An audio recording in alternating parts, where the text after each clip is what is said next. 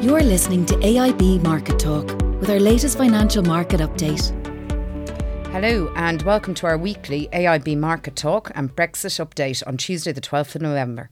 My name is Jane Kavanagh from our Customer Treasury Unit and I am joined this morning by AIB's Senior Economist John Fahey, who will provide us with a Brexit and UK election update and give us his thoughts on the markets in the coming week. John, one doesn't have to be the smartest to figure out that UK politics will dominate sterling in coming weeks.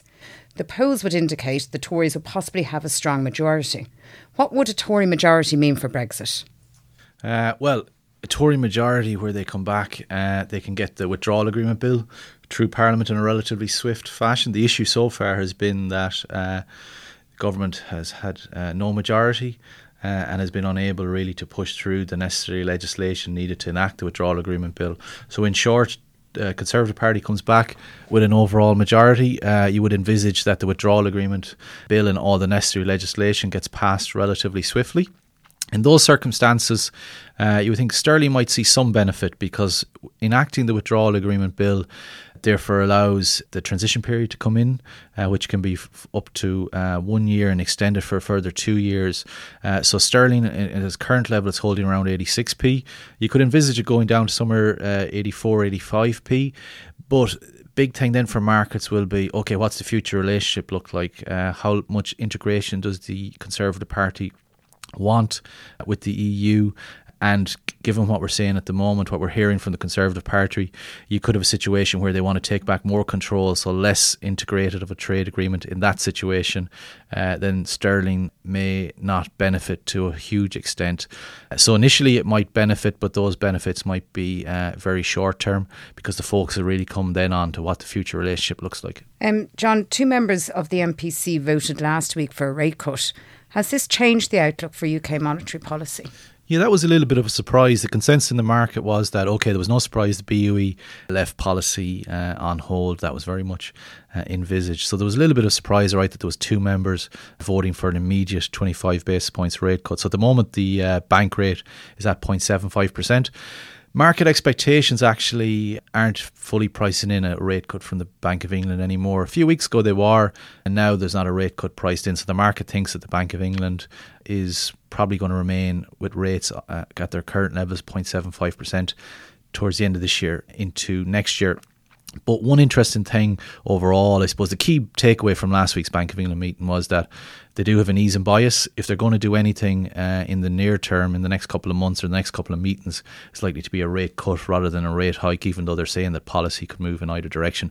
But like anything, the Bank of England, like all of us, is just waiting for clarity on Brexit. So a key milestone in that will be the election on the 12th of December. John, I might move on to our article in today's Irish Examiner entitled Markets Exuberant Despite Soft Economic Data, where you refer to the improvement in risk appetite that the markets experienced over the last week. Tell me, what's driving this? Yeah, this is very much sentiment driven. So a big thing for markets this year and a big concern has been US-China trade talks. Could you get a full-blown trade war escalating to other major economies? And all this happening at the same time that the data is telling us that the global economy is slowing. So anytime we've kind of got positive news flow in terms of progress in relation to US-China trade talks, the market has tended to react positively. So last week we got some developments that suggest that they were close to getting a deal on at least what they call phase 1 of the trade talks. So you talked there about improvement in investor sentiment. So that was reflected in the fact that bond yields sold off. So yields move inversely to prices. So investors moved out of bonds, which drove yields higher.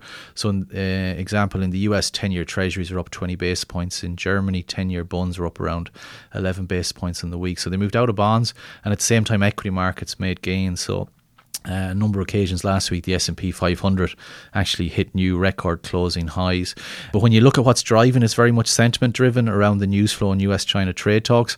And at the moment too, the market tends to be reacting positively to upside data surprises in terms of macro news flow. But the key thing is the underlying data, what it's telling us isn't really changed, that the global economy is slowing. But there's a bit of exuberance there at the moment in the last couple of weeks in markets, and that's reflective in what's happening in equity markets and the move higher in bond yields. Thanks, John. That brings me rather neatly onto the US. Do you expect, with the improvement in risk appetite and the more, shall we call it, reserved outlook for US rates, that the outlook for the dollar to remain as bearish as it has been in the currency markets? So what we've seen over the last couple of weeks is kind of the dollar holding the upper hand against euro and against sterling and generally against all the other major currencies. But we're still within relative trading ranges where we have been. So, for example, last week we saw euro dollar unable to hold above 111, move back down close to 110. Likewise, sterling against the dollar unable to hold the 129 level, move back down towards 128. So a move of around 1% on the week. So in the near term, the dollar looks well supported because the US economy relative to the Eurozone and UK economies, even though it's slowing, is still growing at a much stronger rate. So for example, US GDP this year probably average around 2%.